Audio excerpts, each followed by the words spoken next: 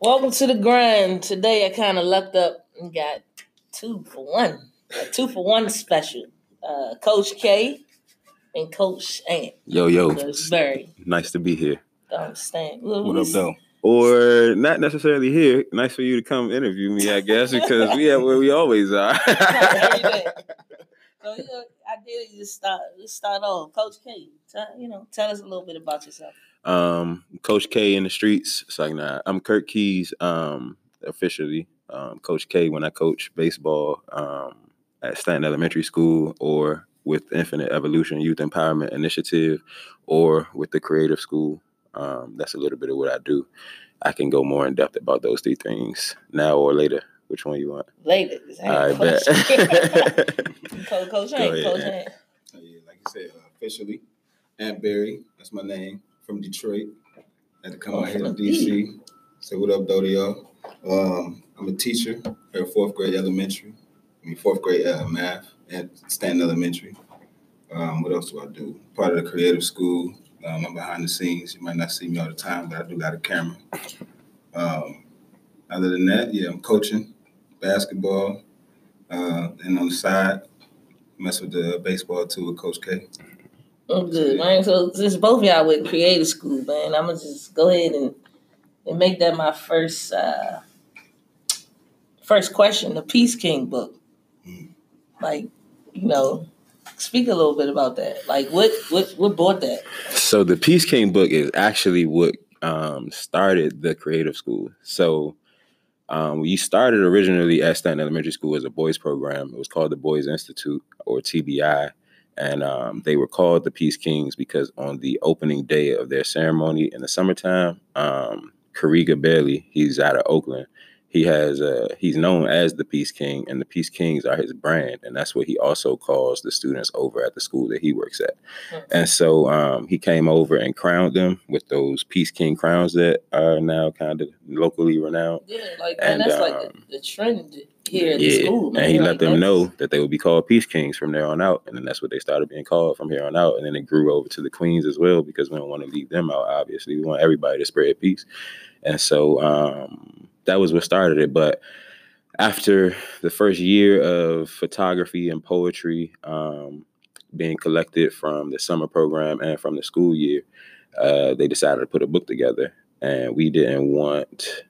that's a little bit of background information that we don't want to talk about. But we wanted to put, who this book was by, and we needed something that was separate the boys from, number one, from DCPS, and also just from the school system in general. We wanted it to be theirs. We wanted the donations that come, the purchases that come, anything that comes to support those kids, and not be something that like the school could say, it should go to them. Yeah. And so we started the creative school. Good. Mm-hmm. Right. What's your take on it? Like what other than, his vision and what he see, or what it was. Also, real quick, shout out to Marshall Pollard. He's the person who founded the creative school, as well as the originator of, I guess, the platform of the Boys Institute, the creation of what it became, all of that good stuff. Yeah, just like you said, what was it, 3 years ago? That's when I met Marshall.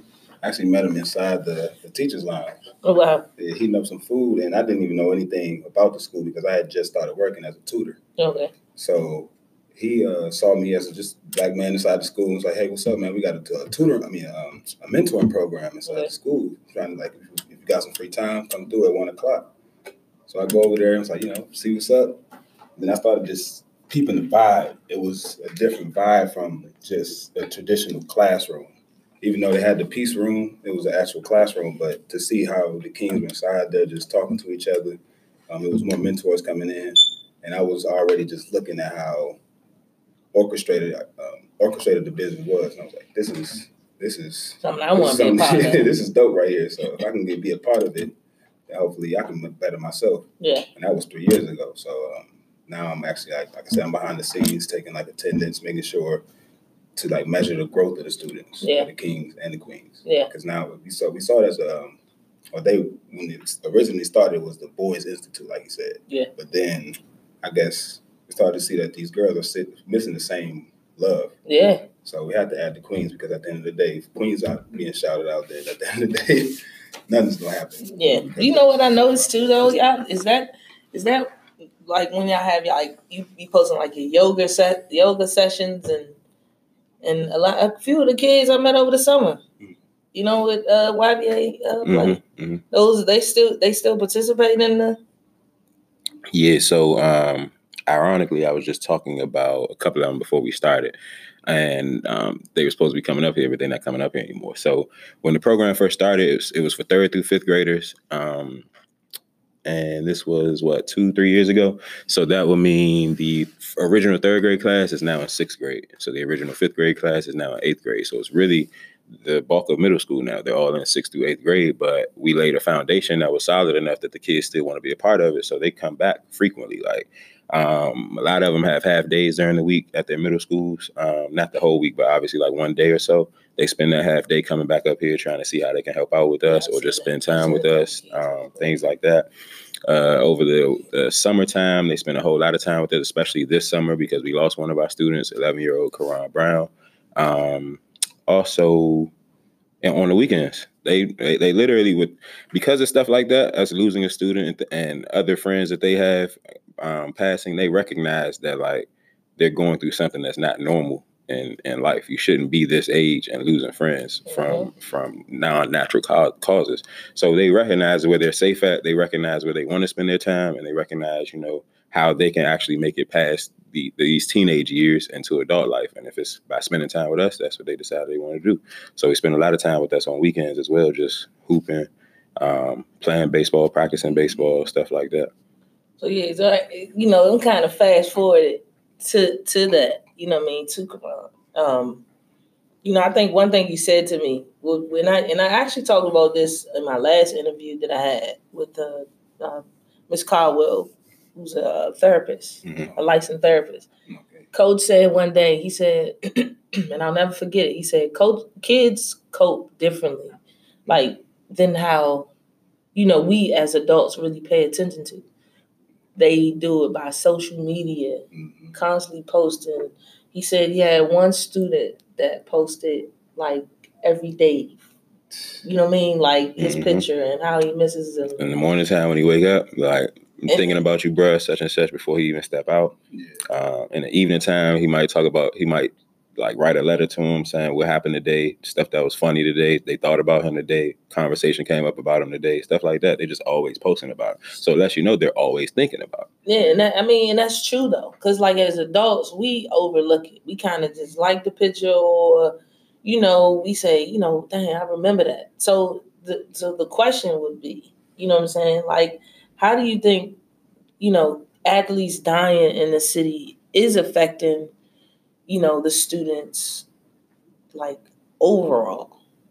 Like, how do you think that, like, how do you think that they can find other ways than just maybe posting it on social media or coping with amongst each other? I feel like, for one, we have to recognize that these are humans, just in a smaller standpoint. So, just like you said, they are going through the same things that we're going through, and it's showing in a different way. So we have to understand how to even recognize what PTSD looks like in a child, because that's what they're going through. So me being an educator, I recognize that these children are going through this at night. So the first thing that I see when they come into the classroom is not take off your hat or where's your homework. It's how are you doing? Like, let me get you a hug real quick. Did you eat breakfast real quick? Like, even if you're late, I got some breakfast in my little cabinet over here. Because those are the things that these kids are truly missing. So that true love is what the adults have felt like we need to start just shoveling it to these kids real quick. Because at the end of the day, if they're missing it, they're expressing all of the hate that they're going through, like listening to the crazy music that they like, and that's just also messing up their brains because these are their idols. Yeah. So if they over there, just think about the XXX guy, like that death right there just hit a lot of kids hard because that was an idol to some of these kids. Yeah. Imagine we lost Nipsey and how tripped out all the adults were. And the kids' version of Nipsey is Triple X. Like, they listen to all these emo songs. Triple X makes some emo songs, dog. But they listen to all these emotional songs, and that's what they liked when he was alive. But then their emotional person has now died. So now imagine that. Now they're even more emotional. Like, so we was tripping off of Nipsey, who wasn't even making, I feel like, emotional songs like that. But they were passionate. It wasn't so much like, you know, talking about love and hate and all of this type stuff. Whereas Triple X is, and these are their feelings, and then they lost him too. So, like, imagine how they feel. But then all the adults are bashing Triple X because he got so much of a negative background historically and all that type stuff. But do you think that's what kids want to hear right now? Is y'all bashing their idol? Like, Nipsey was a gang member. Nobody's sitting there walking around talking about how much Nipsey was a gang member. You up there idolizing Nipsey for all the good stuff he did. Let's focus on that, because these kids, that's what they're hearing. You know what I'm saying? That's what they pay attention to. So if you're not even relating to the stuff that they like because you're sitting there bashing something because it's completely irrelevant now that this man is dead, but how are you supposed to relate to these kids if you can't even actually, like, tap into what they're feeling right now? You gotta be able to tap into that, give perspective. If you know your man just passed, he wasn't even your man, he was somebody famous, but you might have idolized his music, then give them the same respect when their person passes. That's one. But to answer your question, I also think we need some more creative outlets, like not even so much sports like basketball, baseball, all of that stuff that we naturally are going to talk about, but like for example, on the 23rd, next Thursday, we are having a commemoration for Stormaya Denson Jackson. She passed 2 years ago, January 23rd. This will be her second anniversary of her passing. She committed suicide at the Seed School, the 7th grader. Yeah, I remember that. And then, again, Karan, we just talked about him, but that's also his 12th birthday is January 23rd. So we're bringing an event to Stanton to commemorate and honor both of them, but also like to charge the kids and the adults who are surrounding the kids who might happen to come out to go out and have a successful year, accomplish the things that they want to accomplish, set some goals, stop just being at each other's neck unnecessarily, ready to fight because these are your brothers, these are your sisters. Like, y'all are growing up in this atmosphere. This world is a real big world. I don't think they realize how big it is. The one thing that you all have in common is y'all are coming from the same place. Y'all are going through the same situations. Y'all are going through the same stuff, but then y'all turn around fighting each other. Ain't nobody else out here gonna have your back more than these people that you coming up with right now. So y'all need to learn how to love each other and then take that love out into the world. And also back on the creative outlets. That event is going to have like a bunch of different breakout groups and things like that. We're going to have Charles King from Helping Others with Life, former incarcerated citizen. Now he's out here starting businesses, helping people, doing cool stuff like that. Rollo with Ronald Welly with Cure the Streets. He also formerly incarcerated citizen. Now he's the executive director of Cure the Streets, out here trying to stop these youth who are violent. You know what I mean? Trying to curb the violence and curb some of the things that these kids are going through. So having them speak, hopefully we have Tony Lewis speak as well. We're waiting for him to confirm. Trayon's supposed to be coming through and speaking. And then we also have art therapy breakout groups led by like Kiana from Congress Heights Arts and Culture Center, D. Dwyer, the photographer, also an art teacher. Just different spaces for kids to come in and enjoy themselves and cope with some of the things that they're going through in life. So how open do you think they're willing to be?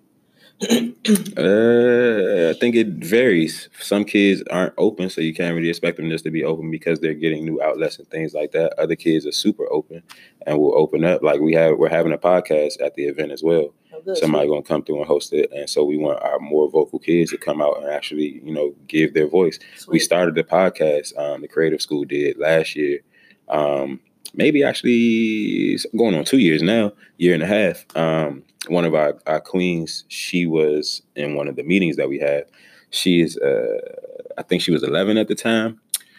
We were having a meeting, and the opening of the meeting said, we always had warm-ups or something like that. And the warm-up was, if you could start a podcast, what would it be called and what would the topic be?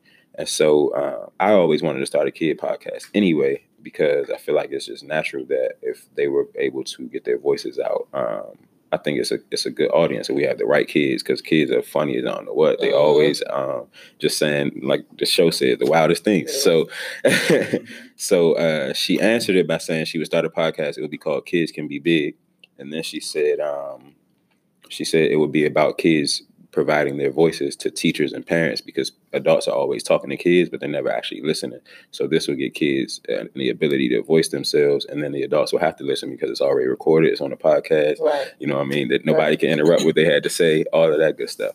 So we literally a week later had what we call a network gathering at the time, which is bringing creatives, community members, all of that stuff to the school to support the kings and queens and the stuff that they're doing. And a guy happened to come out there and he was like, yeah, I do podcasts. Like, I have my own. I help other people start theirs.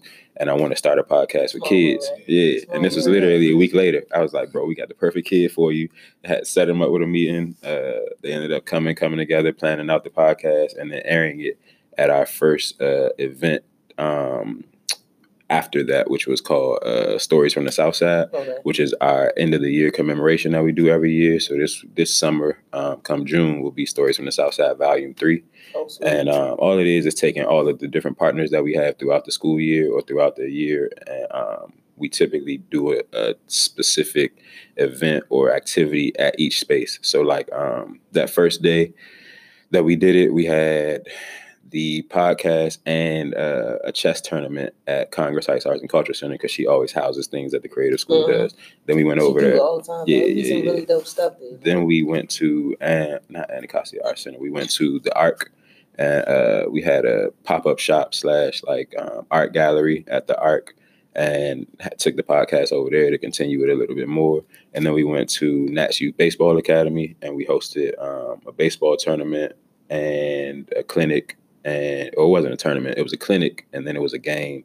And then we also had the podcast go and finish up over there. And we'd let people taste our water brand because they make it over at National Baseball Academy and all that good stuff. That ended up kind of not taking a break, and it's about to come back actually on the 23rd as well. It's switched from a water brand to a juice brand.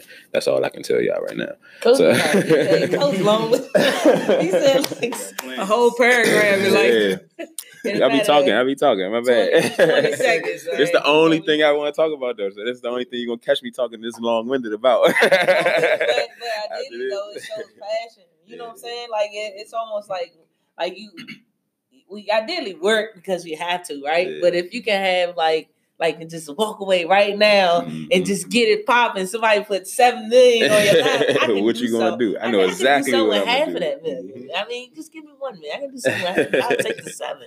You know what I'm saying? But to kind of go into like a sports history, you know what I'm saying, and then we'll wind back. So, Mr. Berry, Coach Berry, you know what I'm saying? Tell us a little bit about your sports life, the journey. He's gonna be way more dope than mine. I'm joking. No, I mean it's 2 different spectrums. He got national championships, bro. He got national championships. Hey, you know what? Not with an S, but still. Anything that I don't have S, anything I don't have, I add S's on. Yeah, if you have a national championship, right? I don't have one of those, so I said national championships. The way I said I don't got a degree. I'll be like, they got degrees. You would think he won a World Series, man. I did. I waited my whole life for that. I did win a World Series. Go ahead, Coach. No, but for real though, man, it definitely was a journey. I started playing basketball back in 8th grade. Never really played for real. Then I was a bum. You started young. I mean, you started late. Yeah, late. Like for real. I mean, I was playing like in the hood, but like not really like organized. Basketball. Okay. Yeah. Well, you were playing then. Yeah, I was playing. You was playing. Yeah, but then I started. I didn't have no high school team. I went to an academy, not in Detroit, but like on the outskirts of Detroit. It was Peterson Warren Academy in Inkster, Michigan. They didn't have a team, and then I had church league. So church league was 8th grade through 12th grade. About 10th grade, that's when I started to actually dunk. 11th grade, I was trying to dunk on everybody like LeBron. 2 years, yeah, just like that. But it was like a growth spurt. I went from like the shortest dude in the class to the tallest dude in the class in a year. So I never played like basketball for high school. So I didn't know anything about like scouts and nothing like that. So my coach, he was my coach basically. He was my gym teacher, Arthur Starbridge, rest in peace. But he told me that there was a school out here at Washington Adventist University. Back then, it was called Columbia Union College. He had came out here to try to apply to be the athletic director, but he ended up not getting the position. But he said he liked the vibe out here. He was like, I think you should go out there and try out for the squad. So I came out here in 2009, ended up walking onto the squad. Me and my roommate, it was actually funny because we were the only 2 dudes that made the team. Yeah. So That was just like, that let you know something was crazy. Yeah. But we ended up walking on, and then I ended up getting kicked off the squad because I went home for Thanksgiving. Oh, Yeah, man. it was just the coach wasn't really all that good. I'm just to say the least. Yeah. He didn't give me all the information that I needed. But when I came back at the end of the day, a new coach came in. He was a new athletic director. He kicked him off the squad. So kind of worked in your favor almost. Yeah, it worked in my favor. So his name is Patrick Crary. He came in as an athletic director at Washington Adventist University, and then he said, "I'm about to start being the athletic director, and I'm gonna be the basketball coach." So he just changed the whole face of the whole program, and it was like a bum program to like something that was starting to excel. Yeah. And then he saw that I was actually on the squad before, I guess, like looking through the rosters. So he saw me playing in the Mills belt basketball. Yeah. They had the staff squad and they had everybody else. So when he actually played me, I tried to dunk on dang everybody, all the coaches. So yeah, pulled me to the side. I was like, "Yeah, I know. I see you. You have like talent and everything. Like, what happened?" Told him my story and everything. Then he just vibed with me and everything. And then that's when I got back on the squad. Ended up working hard. Then I broke my leg the next year. Good grief. Yeah. Then I came back probably 5-6 months after that, tried to play, ended up having to sit down. And then in 2013, 2014 year, that's when I was like, everything just came back together. I was healthy, grades was good, still playing basketball, still on the squad. Then I was a senior. That's when we went all the way. We went to not Pittsburgh, but some school in Philadelphia, Penn State something. That's what the championship game was. Yeah. It's the USCAA National Championship. I ended up going there, winning 28 games. No, 20 games and 8 losses. We ended up going to the championship. That's an impressive little season. Little MVP situation. Oh wow, man! Yeah. I don't be trying to like brag and everything. You have a victory story, man. Hey, like a month ago, I went and hooped with this man, and it's like I was out there with like Kobe. I was like, what the hell is going on, yeah? I ain't want him to pass it. My job is to rebound and block. I'm not good at basketball, dog. I was happy I was playing with Kobe. Like, look, listen, just rebound. That's all I'm good at. I had a 5th grade experience where I was the MVP of the basketball tournament that we had every year at our school. And it was because out of nowhere, I developed a hook shot that day. Like that day. Might have dropped like 14, 16 or something and was blocking and rebounding. That was it. No dribbles. If you pass me the ball, I was hook shotting it and going back down the other side of the court. But reality, though, people miss that is more important than the person that's scoring 30 and 40, man. Yeah, but so after that one little tournament, that means he took a charge. And he probably dove for the ball. Yeah. Oh, I was going hard like that. That was the only thing I was really good at. I had to go hard because I couldn't shoot and I couldn't dribble. Yeah, listen, trust me, I was that one that after you dove, it was like, ball. Yeah, ball. Come on, give me that. So after that tournament, though, I was never good again. Went on to middle school, 6th grade, saw these kids that was hooping for years, obviously. They was way better than me. I was like, yeah, I'm going back to my lane of just rebounding and blocking, calling it a day. No, though, realistically, though, right? Like, okay, on the baseball side, if you think about it, now, that's another story. Realistically, though, a lot of, like, minorities, like, our color, have started out, especially males, started out playing baseball and stopping. So what's your story? Like, why did you? So the irony in that, too, is that a lot of my friends that played Boys and Girls Club with me by high school weren't even playing anymore and were all like basketball, football stars and stuff. So that's the irony. But I started playing baseball because my mom, she played softball in church league. And she was like the Cal Ripken, who else? Derek Jeter of sports. I mean, of church league softball. And so I was out there all the time with them, going to practices, games, all of that. And the coaches, everybody was real cool. They would let me out there practicing with them. Like, I didn't know what I was doing yet, but I was learning. Yeah. And so then getting off of school, my mom would always be at work when I would get out of school. So my grandfather took care of me the most, like right after school, between probably the times of like 2 p.m. and 6 p.m. every day. I would be over my grandparents' house, and he would always go in the backyard with me, and we play catch. We play handball, so it's like fake version of baseball. You're hitting it with your hand, but it works on a lot of hand-eye coordination as well. doing all that just to get good. And Silver Hill Boys and Girls Club baseball commissioner lived right around the corner from me, and his grandson was my best friend. Wow. And he already played on the baseball team. He was the catcher, and this was the first year that they needed to. It was like T-ball, machine pitch, and then you actually have kids pitching. So the first year that they had kids pitching, he happened to drive past, see me outside, asked my grandfather if I could play. He was like, "You gotta ask mom." Mom was like, "Yeah, you can play, but I ain't got no money." So I gotta pay for it. And he's the commissioner, so he's like, "Oh, he playing for free because he good." Took me out there to the first practice. Like I said, this was the first year kids had to pitch, so they needed to see who knew what they were doing, who could pitch, who couldn't pitch, so on and so forth. I was literally the only kid. You go out there, put a catcher in front of me, I'm hitting the mitt, like he ain't got to move his hand or anything, like 20 times straight. It was I guess it was so unbelievable to them. They didn't even want me to stop. Every time a new adult came, they was like, "Hey, come here, watch this real quick." Like I remember that verbatim. And so this is again like my first year playing. But the reason why I was so accurate is because I had this little pitching net in my backyard that had the strike zone. And so anytime I would hit that net, the ball would bounce right back to me. I would catch it. I was lazy, so I didn't want to have to go get the ball. So I made sure I hit that strike zone every time. I got good. That's how you get target practice right there. So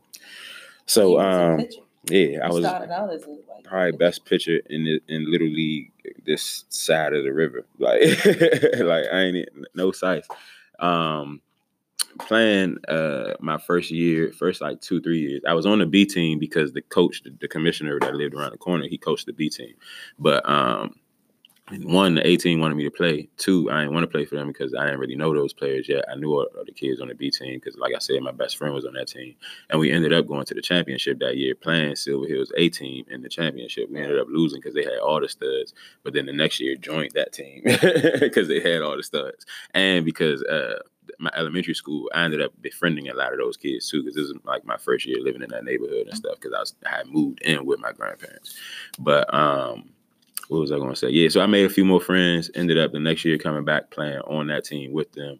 All of us ended up being pretty good. One of my coaches now actually ended up playing on my high school team with me and now coaches with me with our program and all of that. So we've had like a long time friendship, partnership, brotherhood. I'm still in touch with a lot of those kids.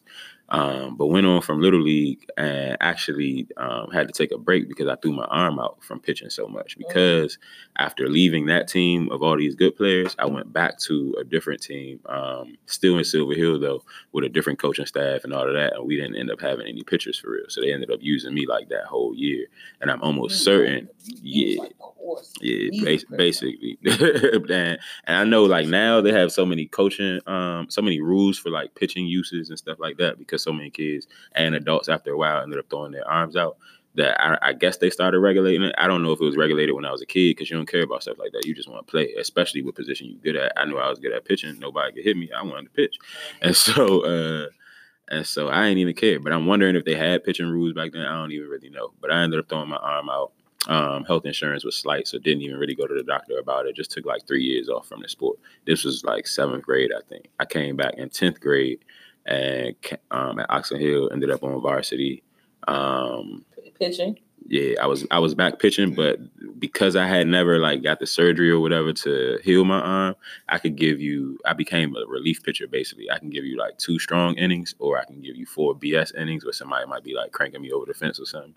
But I was still good, still solid. It's funny because my teammates, like the one that coaches with me now, another one coaches with me that played high school with me as well, they always gonna argue with me that like they were better than me and all this and that, whatever. They didn't throw their arms out. And we are competing. It's an argument. So what does that tell you? You know what I'm saying? But like, no, I ain't even gonna brag like that. But yeah, so play that after I already did. It's the competitive nature. Exactly. But so high school, this was probably the best year Oxon Hill had ever had in like the last 20 years at the time. We ended up still not all black squad. I think we had a couple cool ass white boys, couple Hispanic kids, but we were predominantly black team and made it all the way to the semifinal round, which usually we either don't make the playoffs or we get put out like the first round. We actually ended up going against Roosevelt, which is a powerhouse in every sport we already know. But we only lost to them 3-1 and had the time runs on base and everything. But couple foolish little mistakes, didn't end up going on to the championship. It's unfortunate, but it's life. That was still like moral victory right there. The fact that we were doing all of that, because Roosevelt, for one, I made the all-county team. I was second team all-county team because Roosevelt's first baseman he was like the top 3 recruit in the nation or something like that. You know what I'm saying? And then Roosevelt always used to recruit, even though they was a regular PD County school, not supposed to. But like, it was just talent all across the board. It's known now that I know some of Roosevelt coaches, former players, all of that, like they admit to used to do it. They can't even do it. Go ahead. I'm good. Oh, but what was I going to say? Yeah. So after that, went on to go to college and had a couple of roommates who were on the baseball team. I was supposed to be on the baseball team, ended up like walking on or something. I got too lazy because I was used to being a superstar and had to do anything and still got all the special accolades and stuff. But they were up, had running, weightlifting, and gone to their first period before I even woke up. I was like, nah, that's not for me no more. So I ended up stopping there. But that was, my career in a nutshell. But I'm way happier doing what I'm doing now anyway. So, I mean, I guess you can't compare it because who knows if you'd have made it to the league and things like that, how happy you would be. But I like what I'm doing. It caused me to go on and start programming for things that I saw we were having gaps at growing up. You know what I mean? So Coach Berry, you coach here at the school. Like, so, with I guess we talk about sports challenges, right? Like even, for both sports, baseball and basketball. But like, what are some of the challenges that you see, Well, here, because DCPS only allows 4th and 5th graders to play basketball. Yeah.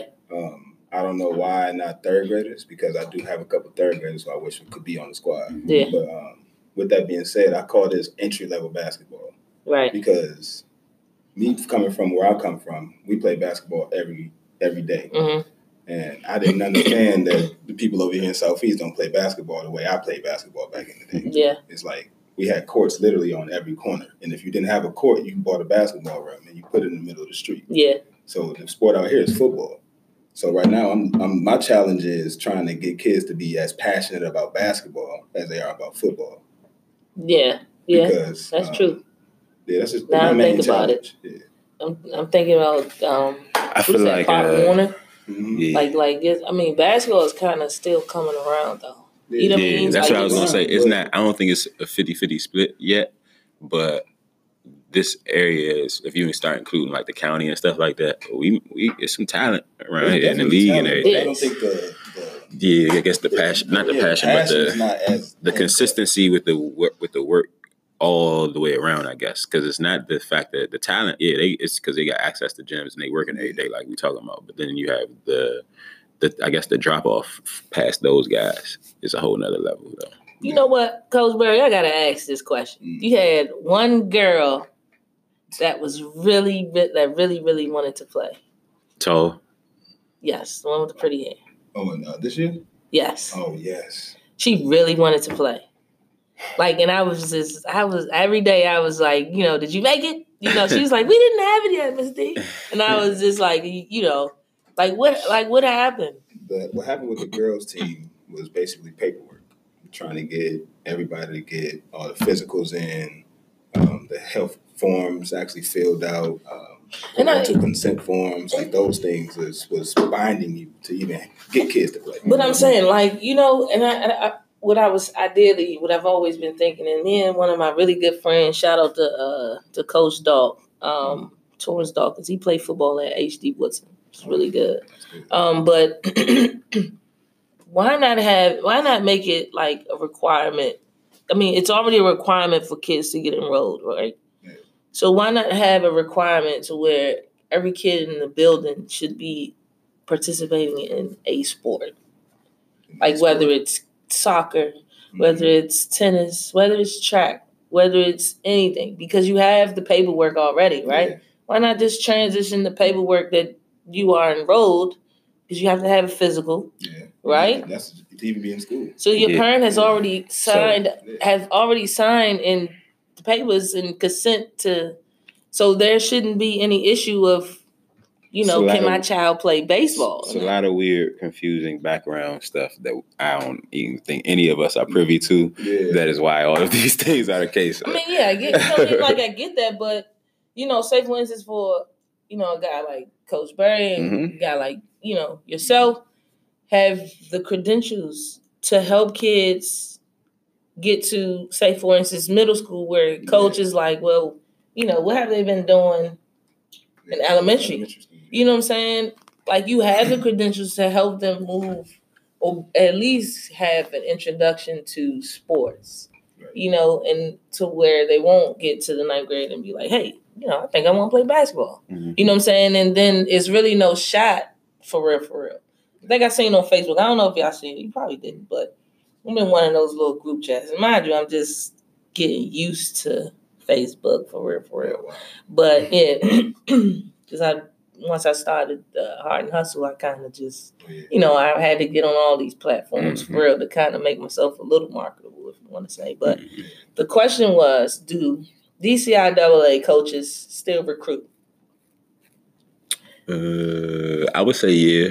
I don't know for facts because I don't talk to a lot of them, but I would say yeah because I know I went to a Woodland football game. I think you were with me. Went to a Woodland football game over the football season that just passed, and Johnson's football coaches, these are middle school coaches, mind you, were at the game like recruiting players, seeing who was solid, who was what, trying to figure out what schools they was going to and all that to see if they were coming to Johnson so that they can have them on their football team. So just seeing that alone, I think, is a testament because that's a middle school. So if they doing it, other schools doing it as well. So then the next question, I get next comment that somebody kind of got into is like charter schools and charter schools have kind of put. Well, this is really a talk of the town. Charter schools have kind of put a damper in DCPS athletics because majority of the kids' parents are willing to send them there because of academics, supposedly, and WCAC are getting the better athletes in our city. Do you believe that? That makes a, and if so, why? Why do you think that DCPS is getting such a bad rap on sports, period? Like, even baseball, like. I think they probably, as far as the charter schools go, I think they've marketed to their athletes a little bit better as far as like just things that athletes like the jackets, the actual things that you get to wear being an athlete, the esteem that comes with it. So they this is me coming from the outside looking in, just looking at some of these kids walking around with some jackets, with their basketball logo on it. And some DCPS schools, like the school right now, we don't have that much funding. So at the end of the day, they may have a little bit more money to actually go out to these neighborhoods and purge these kids from these local school neighborhoods and say, hey, we might not necessarily treat you better, but you might be able to look better if you pay over here. And that aesthetics is going to make a child want to do things because we may have bought these kids some team shoes. Kids might not have some shoes to even play with. I'm over here trying to play in New Balances today. And you just bought me some Jordans to play or some good Nikes right now to really hoop in. So that may be, in my opinion, a good way that they have been using to just purge students away from DCPS. But I don't think that DCPS doesn't have good athletes. I just feel like we haven't been able to, I guess, groom them into the athletes that we should have. Because just think about this, a lot of the specials classes that they have. Yeah. Back in the day, we only had PE and music. Yeah, for real. That's it. And you went to the gym all the time. Like that was the place to that was hang out. It. That was it. Everybody was trying to skip class to go to the gym. I was. But. So that was my whole high school career. So that's what just thinking about those things. In elementary, I don't think that they have that access. Yeah. And some of these schools just have better gyms, just better facilities. Yeah. Period. Like you got to think about the multi-purpose rooms that a lot of these schools have as their gym. This is their gym, their cafeteria, and their auditorium. Yeah. So that is true. Scheduling is an issue. Just keeping it up is an issue. So, and you don't have no real courts. You're using them joints it's tired. You dunk on them joints twice. They're over and done. Yeah. But I think it's what was you gonna say? No, go ahead. I was gonna say I think it's for one. I want to differentiate a little bit. So we talked about DCPS, and then we talked about the charter schools being a part of the issue, but then you mentioned WCAC. So on the lower level of like elementary, middle school, I see the charter board being the issue or the charter schools being an issue because they take a lot of the regular DCPS schools, they take those students with the expectancy that they're getting a better education. And I see some of these charter schools, and it's really pretty much the same. The school name just might be a little bit better, or, you know, you have a little higher expectation, but honestly, what you end up getting is no different than what you would have gotten at a DCPS school. I think they watered down the charter whole school system now, and it's really just DCPS with an extra letter or extra word. WCAC though, like we talking about Gonzaga, DeMatha, schools like that, I'm assuming. Those schools, they appeal to parents, number one, because you actually are, I believe, getting a better education out of those schools than what you would get at a DCPS school. And they have a historical context of being better at athletics. Not 40, 50 years ago, but in the last like 20 or so years, a lot of the schools around here, they're better athletically, just naturally, because they're getting the better players and they're competing against each other. So that's making them better versus competing against like Anacostia that ain't done nothing in the last few years. You know what I mean? Yeah, I graduated from Anacostia. No offense. I mean, Oxon Hill's been trash in football since I've been there. So, but I'm willing to admit that. But yeah, I think the claim that they have and the esteem that they have to appeal to students who want to go there. Like I talked to some kids in our baseball team that are 14, 15, they're really 13, 14, about to be going to high school now. They're in 8th grade. Some of them are in 9th grade.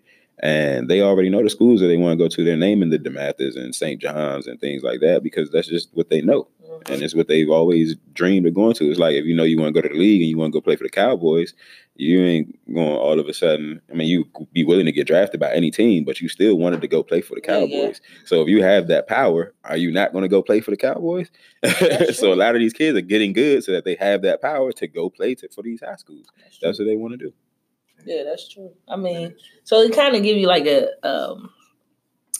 Mr. Gray. I mean, Coach K kind of got an idea. So I kind of been talking to him, but I started Heart and Hustle one as to help with the mental health of athletes on every level.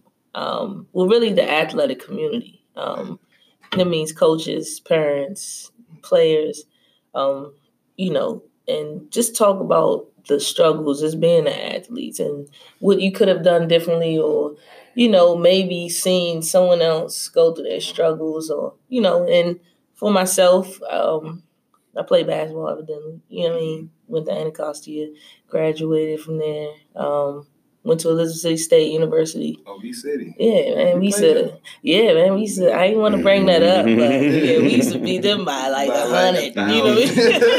You don't have, what's his name, Angelo Sharpless? Did you go to your school? I don't know. What class was that? It was back in like 2012, maybe. Yeah, I was already gone. I'd be like, nah. I was I don't know what I was doing in 2012. God, that was a few years ago. Right? No, but the Hall of Famer there did a few exciting things. Yeah. You know what I'm saying? Got into coaching, but realistically, I wanted to play. Yeah. Right? And I like it. It really just killed me. The not being able to compete.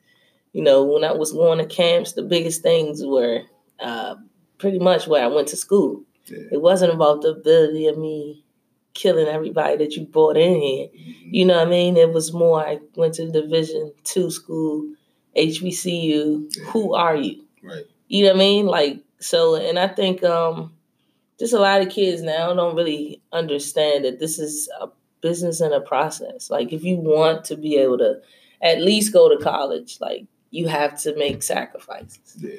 Coach didn't want to make that 5 o'clock a.m. sacrifice, and you still got to walk to the gym when it's freezing cold. And depending on where you are, if you got a party life, you wake up. You got to wake up. Those aren't really the topics in discussion of talk amongst kids and coaches or coaches aren't being that honest. I mean, they're being brutal about it, but, this is what it looks like. This is how it is. Like, you've gone through the process. Yeah. But 2 other coaches maybe never even gone through the process. Like, they just, in a position because they want to give back and not really reaching out to coaches that have gone through the process to be able to explain it. If you really want to do this, then this is what it takes. Now, if you don't, then we get it. Being honest about it. And maybe if you get hurt, this is what it feels like, right? This is a whole different process. The psychologically, it destroys you. You know what I mean? Or maybe having a friend that dies. You know what I'm saying? Psychologically, this is what it goes through. This is the struggles that you have to go through. Or getting cut. Yeah. You know what I'm saying? So it's like so many different things that kids can actually go through. And parents maybe not even understand that this is the process that you have to go through in the sport. And they're thinking my kid is the best thing. So I kind of just started, Heart and Hustle to just kind of just tackle everything in a nutshell. You know what I'm saying? With just mental health, the illness. And I'm still learning. This is really coping for me to be able to talk to, athletes and ex-athletes and people that have gone through the process and are still improving and still, can be able to share their story on so many different levels. You know what I'm saying? And I know y'all have to get back to work, but coach is like, work. In my office. Yeah, I'm in my office. But coach, go ahead. I wanted to actually talk about that because you actually talked about my life. Mm-hmm. You talked about being an athlete, it's a balance. You gotta let these kids know, for one, that it is a balance of life and work because you're here for a purpose. Mm-hmm. And especially if you're a scholarship athlete, like that's your paycheck. Yeah. So your boss is going to expect you to be to work on, not just on time, early, so that you can be prepped for that job. Mm-hmm. So being an athlete, we got to tell these kids that, for one, you're part of the 1% if you make it. Mm-hmm. And we got to let them understand what 1% is. Like, they don't know that there's millions of other athletes out here who woke up before you, who working out the same position. My brother used to always tell me that, man. Yeah, he used to always say that. That's my thing. Like, outwork somebody because somebody's trying to outwork you. Yeah. That's what I try to tell the kids right now. Like, if you're at Stanton Elementary right now trying to play basketball, somebody at Garfield, they probably hooping right now in this 30-degree weather trying to get better, getting those 10 free throws in a row. Yeah. Like, so that mentality is what I'm trying to breed into these kids. But to accelerate it to the college level, we got to let them know that once you get there, if you're about that life of being an actual college student, going to the parties, networking. Yeah. That's what I call it. Yeah, networking. Really going to the parties and networking and rubbing elbows with a lot of people at night. You got to understand that, if you got practice at 6 a.m, you probably got to cut it off at 11 a.m. You can't go till 2. Yeah. So that's the balance that I had to learn because I missed days. I missed an actual game trying to keep up with the Joneses. Wow. So, and thank God, I had a coach that was understanding. Like, he saw where I came from. He saw my whole journey. And he was trying to try to mold me into who I am right now. Basically, he helped that process. So he kind of slapped me on the hand. It could have definitely went, south. Situation, so you've been going to a different school. Yeah, definitely. It could have been a whole different situation. But those situations you gotta try to, I guess, thread with the fine needle because you don't want to get in trouble, but you also want to let people know that you want to network, you want to build with people because at the end of the day, if you're in college, these might be the people that you make lifelong relationships with. That was me and Kiana with Congress Heights Housing Culture Center. Houses all of our stuff. I met her in college. I only was in college for a year. But I made the most of it. Yeah.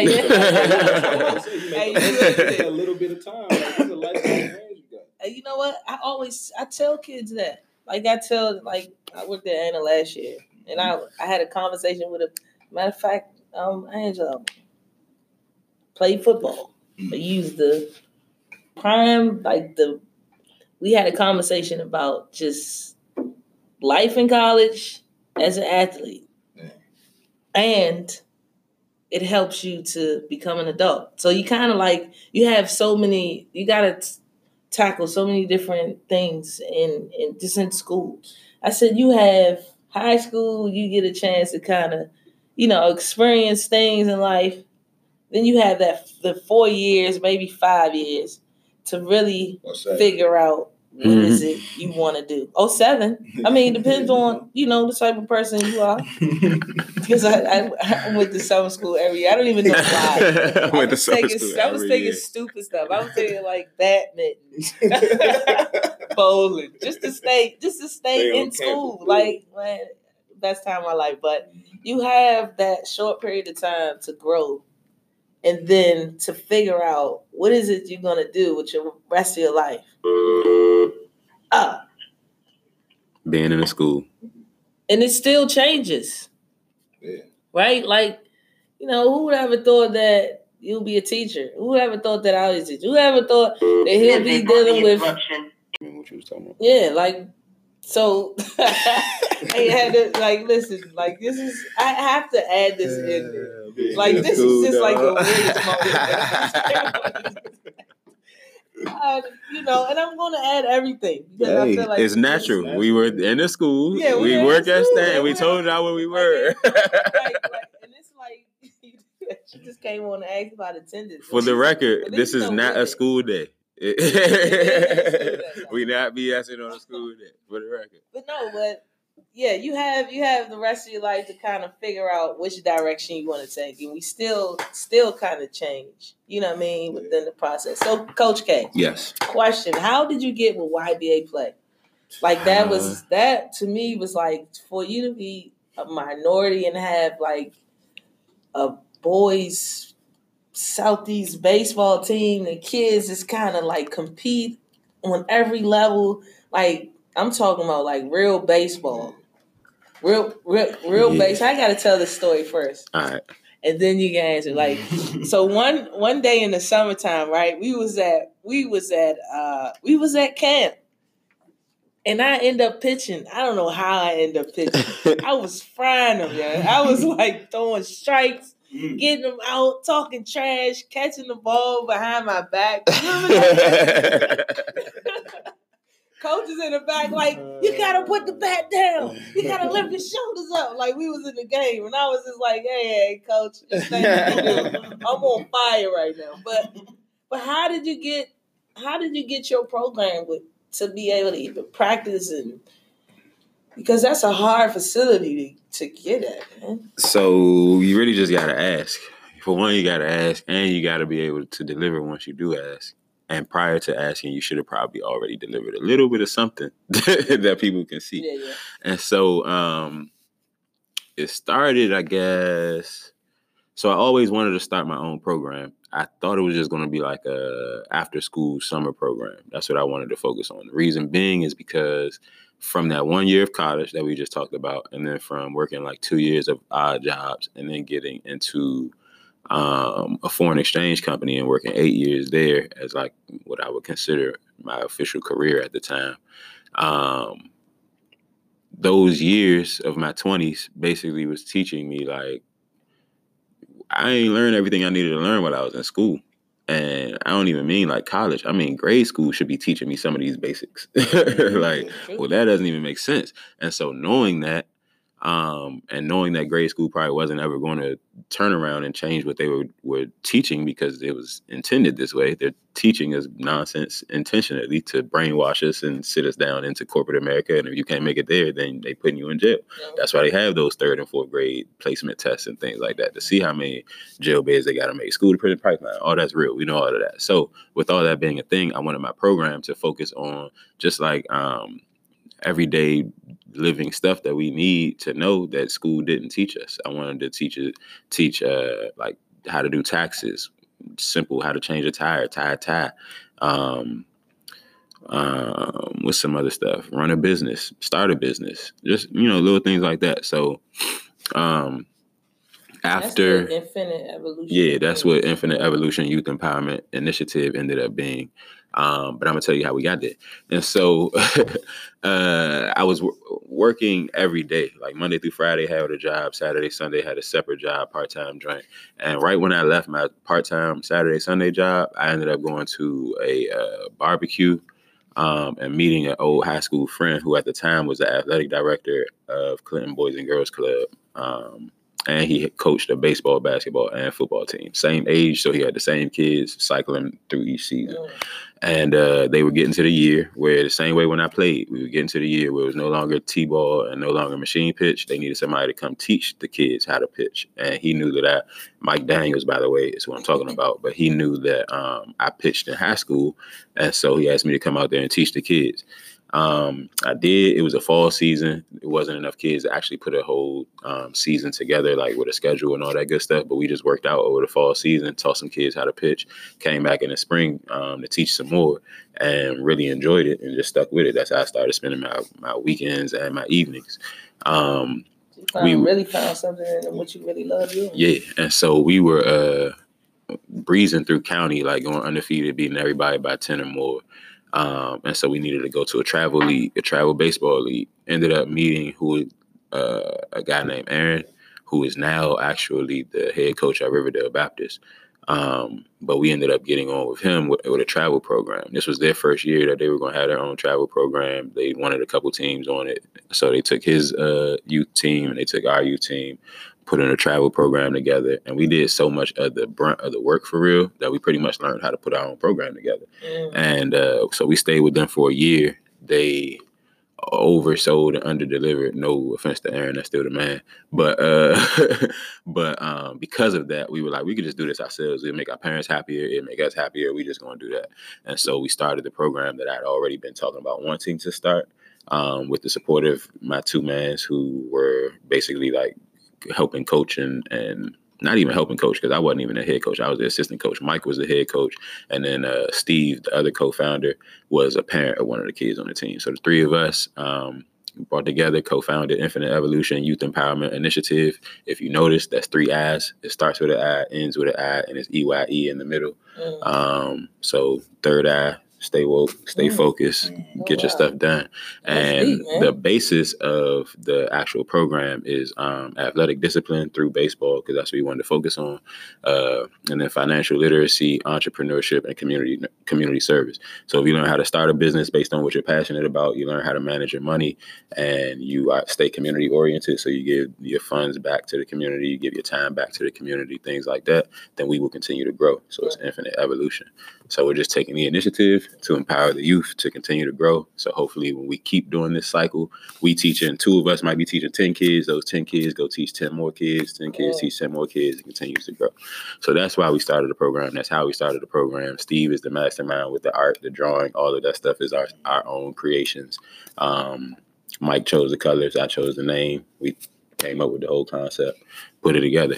And doing that same year we did that in 2016, 4 years ago now, I came to Stanton to, actually, I ain't come to Stanton. At the job that I was working, the assistant principal at Stanton would play flag football with us. I would play flag football with my coworkers for whatever reason. I started hanging out with them doing football and stuff. I guess it's like an extracurricular activity, something to do. And the assistant principal was somehow, I don't know how she was cool with my coworkers, but she was cool with my coworkers, so she was on our flag football team. So me and her became real cool, Miss Bosman. And she introduced me to Marshall, who I told you got hired to start the Boys Institute and all of that. I'm thinking the Boys Institute is like well established. I wanted to come out and just learn from him for real, see what he had going on. I knew he was calling his kids. I actually didn't even know they was calling them the Kings. We were doing all our paperwork and all of that stuff. The 501c3 we actually got in July of 2016. And in July of 2016 was the same time they were starting that program. I thought because I had met him in like May and he was off break shooting me emails about the start date and this and that and blah, blah, blah. I thought they'd already been established. They were usually a summer program, but this was actually their first summer. So I went to the very first inaugural event. So I witnessed Kariga crown them, start calling them Peace Kings, all of that stuff. And I'm like, yo, this synergy here is just trippy as hell. So continue to show up like once a week to just see their progress, what they had going on. would show up to do like interviews for the kids and things like that whenever they needed. And then come to school year time, Marshall was actually assigning kids mentors and stuff. And so he made me a mentor of this kid named Jordan. Had one of the like roughest family situations, all the kids and all of that. So his mom, him, whoever in their family was always hitting me and Marshall up. And so it caused us to talk more. Then Marshall was also just doing a lot of music stuff because his roommate, Spin, who's a DJ / producer / just musical genius. He is in his basement and hosting something every Friday called Taco Night. And it would bring a lot of creatives out, a lot of artists out and all of that to kind of just, we kind of cut it off because it grew too big. And so it grew too big, didn't want to keep it up as a weekly thing. Started doing it a year later as like a monthly thing that we started calling Creative Saturday. It was dope. It was cool. But the three of us were trying to manage 3 different businesses at this point. And it was semi-effective, but we were spinning a lot of wheels and creating a vibe, but not getting anything on the back end of it. And so we were like, instead of the 3 of us working on 3 different things, how about the 3 of us work on one thing, get that off the ground, then move it to another thing, then move it to another thing. So that's kind of the phase of life that we're in right now. You gotta take everything with time. Like we just started this 3 years ago, and I think the momentum that we've developed and gained and the things that we've accomplished so far is pretty dope. So I'm not stressing. I'm not trying to rush it or anything, but that's just, everything in a nutshell, how we ended up coming together doing that. The next level of life, what I was going to say was from coming through the taco nights and having to continuously get hit up by that family and stuff caused us to talk so much that we were like, come the summertime when we both have a lot of free time on our hands, we're going to sit on this stoop, because he has a stoop outside his house, and we're going to come up with all the ideas possible that we need to put on paper that'll get something done. And we sat down and mapped out Baseball and Brotherhood because the kids, this was their, I think, 2nd year now, about to go into this program. And they still didn't have a sport, number one. So we could have gone with football or we could have gone with basketball, which is natural. But these kids, we wanted something that was starting at an even playing field. A lot of these kids already played football. A lot of them watch enough basketball that they know a lot about it. Baseball, they don't know anything about, they haven't done. And the Nats Youth Baseball Academy actually was coming over to Stanton because they knew about the program. They weren't coming over here working with them yet, but they were at least knocking on the door like, hey, how can we partner? How can we partner? And Marshall didn't seem like they seemed like conscious enough or knew enough about how to stay in touch with these kids or even relate to these kids. So he didn't really want them to be the ones to do it. He wanted me to facilitate it. So we went to them with the 3-way partnership of like, how can I be the one facilitating the information and the baseball for these kids while P still does the hopes of discipline, integrity, love, and really gives the curriculum, the meat of the curriculum to the kids. And the academy really just provided space and supplies because we were still just starting out. So it was a lot of resources we didn't have yet. And they were down to do it. They were like, yeah, we'll let y'all have it because this seems dope. And we wanted to do it in the middle of the daytime anyway. And they don't have a lot of usage in the middle of the daytime because all the kids are in school. Yeah. So all of those things working out perfectly, they were like, yeah, go ahead, let's do it. And we did it the first year. It was dope. Brought it back again the second year. And now we're actually trying to find ways to, professional develop their staff and things like that to get them on the same wavelength that we are when it comes to relating to these kids. Yeah, that's big. Yeah. So, on a nutshell, Mr. Berry, this is how I got here. So let me tell you the story. Coach is like, man. I didn't even talk about how I started coaching YBA, but that's how I got cool with them from that. And when they saw me out there with those kids, boom, they were like, yeah, he needs to be out here with us. He needs to be with us. That's how we ended up doing that. So we that's how we end up. So I had this really cool guy, and he was like, Coach, you want to coach baseball? Just show how to. Was it Moulton? Kids, yes. Yeah, figures. And I was like, well, I don't know nothing about baseball. Man, I ain't never played baseball. So I was like, all right, yeah, sign me up. You know what I mean? Because this, you get a nice little coin from it. So I was like, yeah, sign me up. What do I need to do? And then fast forward. Moulton went to college with me too, by the way, for the record. He was at Maryland same year. He graduated 2006 from high school. Maryland 2010. He was he was a solid football player. Yeah, he went to the league and everything. Yeah, matter of fact, went to the league and the whole nine. Yeah, so I get that. You know what I'm saying? Like, you know, when they first assigned us to our group, you know, here you go, coach, it's cool as hell. Like, yeah, this is what we're going to do, bit, bat.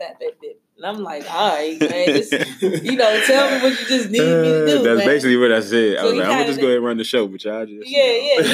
y'all just be what you need to do, what I need you to do, when I need you to do, what I need you to be. Not even in an asshole type of way. Just like, I'm going to make this easy for everybody type of way. It worked out, yeah. I swear to God, it worked out. But so then we had the kids was like really cool though, man. Like they were very respectful, you know. Like I mean, I knew they would had their moments every night, and they talked to each other any kind of way. But I knew it was out of brother love. You know what I'm saying? They showed me the most respect. And coach was like, man, you should come work and stand. And I was like, all right, you know what I mean? I'm like, came look, up here. These are the kids that most people don't even want to have to deal with. That's how they end up with me so much. So if you like these kids, then you're going to like all of these kids. So, you know, I came. He introduced me to, you know, A.V. Daniels.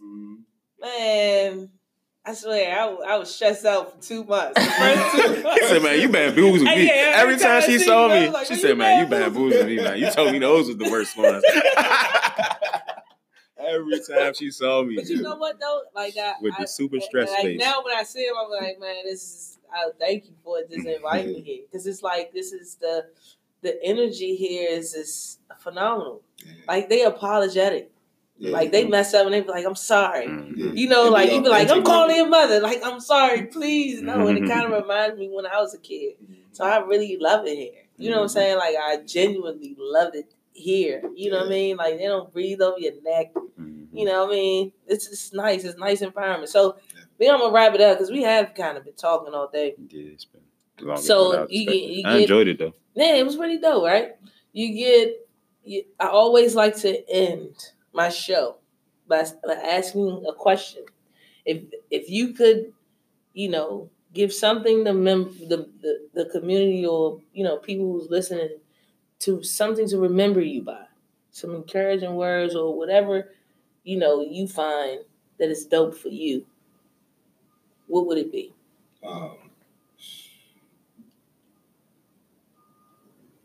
One of my favorite quotes, slow motion is better than no motion. Because there's a lot of people out here thinking that they need to move as quick as everybody else that they grew up with. Like you may have went to high school with somebody who got a Fortune 500 company right now. You may be looking at him like, oh, I'm trying to be on that level. But slow motion, you might get there. It's just not your time yet. So that's dope. Keep it moving. Coach K? It's a hard question.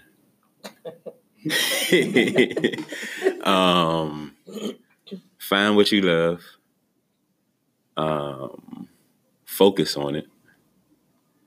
And take your time with it. And stay positive. And it's all going to work out. That's it. Hey, Coach said that, like, you asked him, like, hey, solve this problem. But thanks, if you try to condense, this is really dope. A like, bunch of words. You know, I don't think Coach K thought it was gonna be this dope, man. He kind of pushed you off. Like, I didn't push you off. I told you. Hey, look, I'm excited. Yeah, but thanks again, man. And remember, y'all, this is your dream and your story.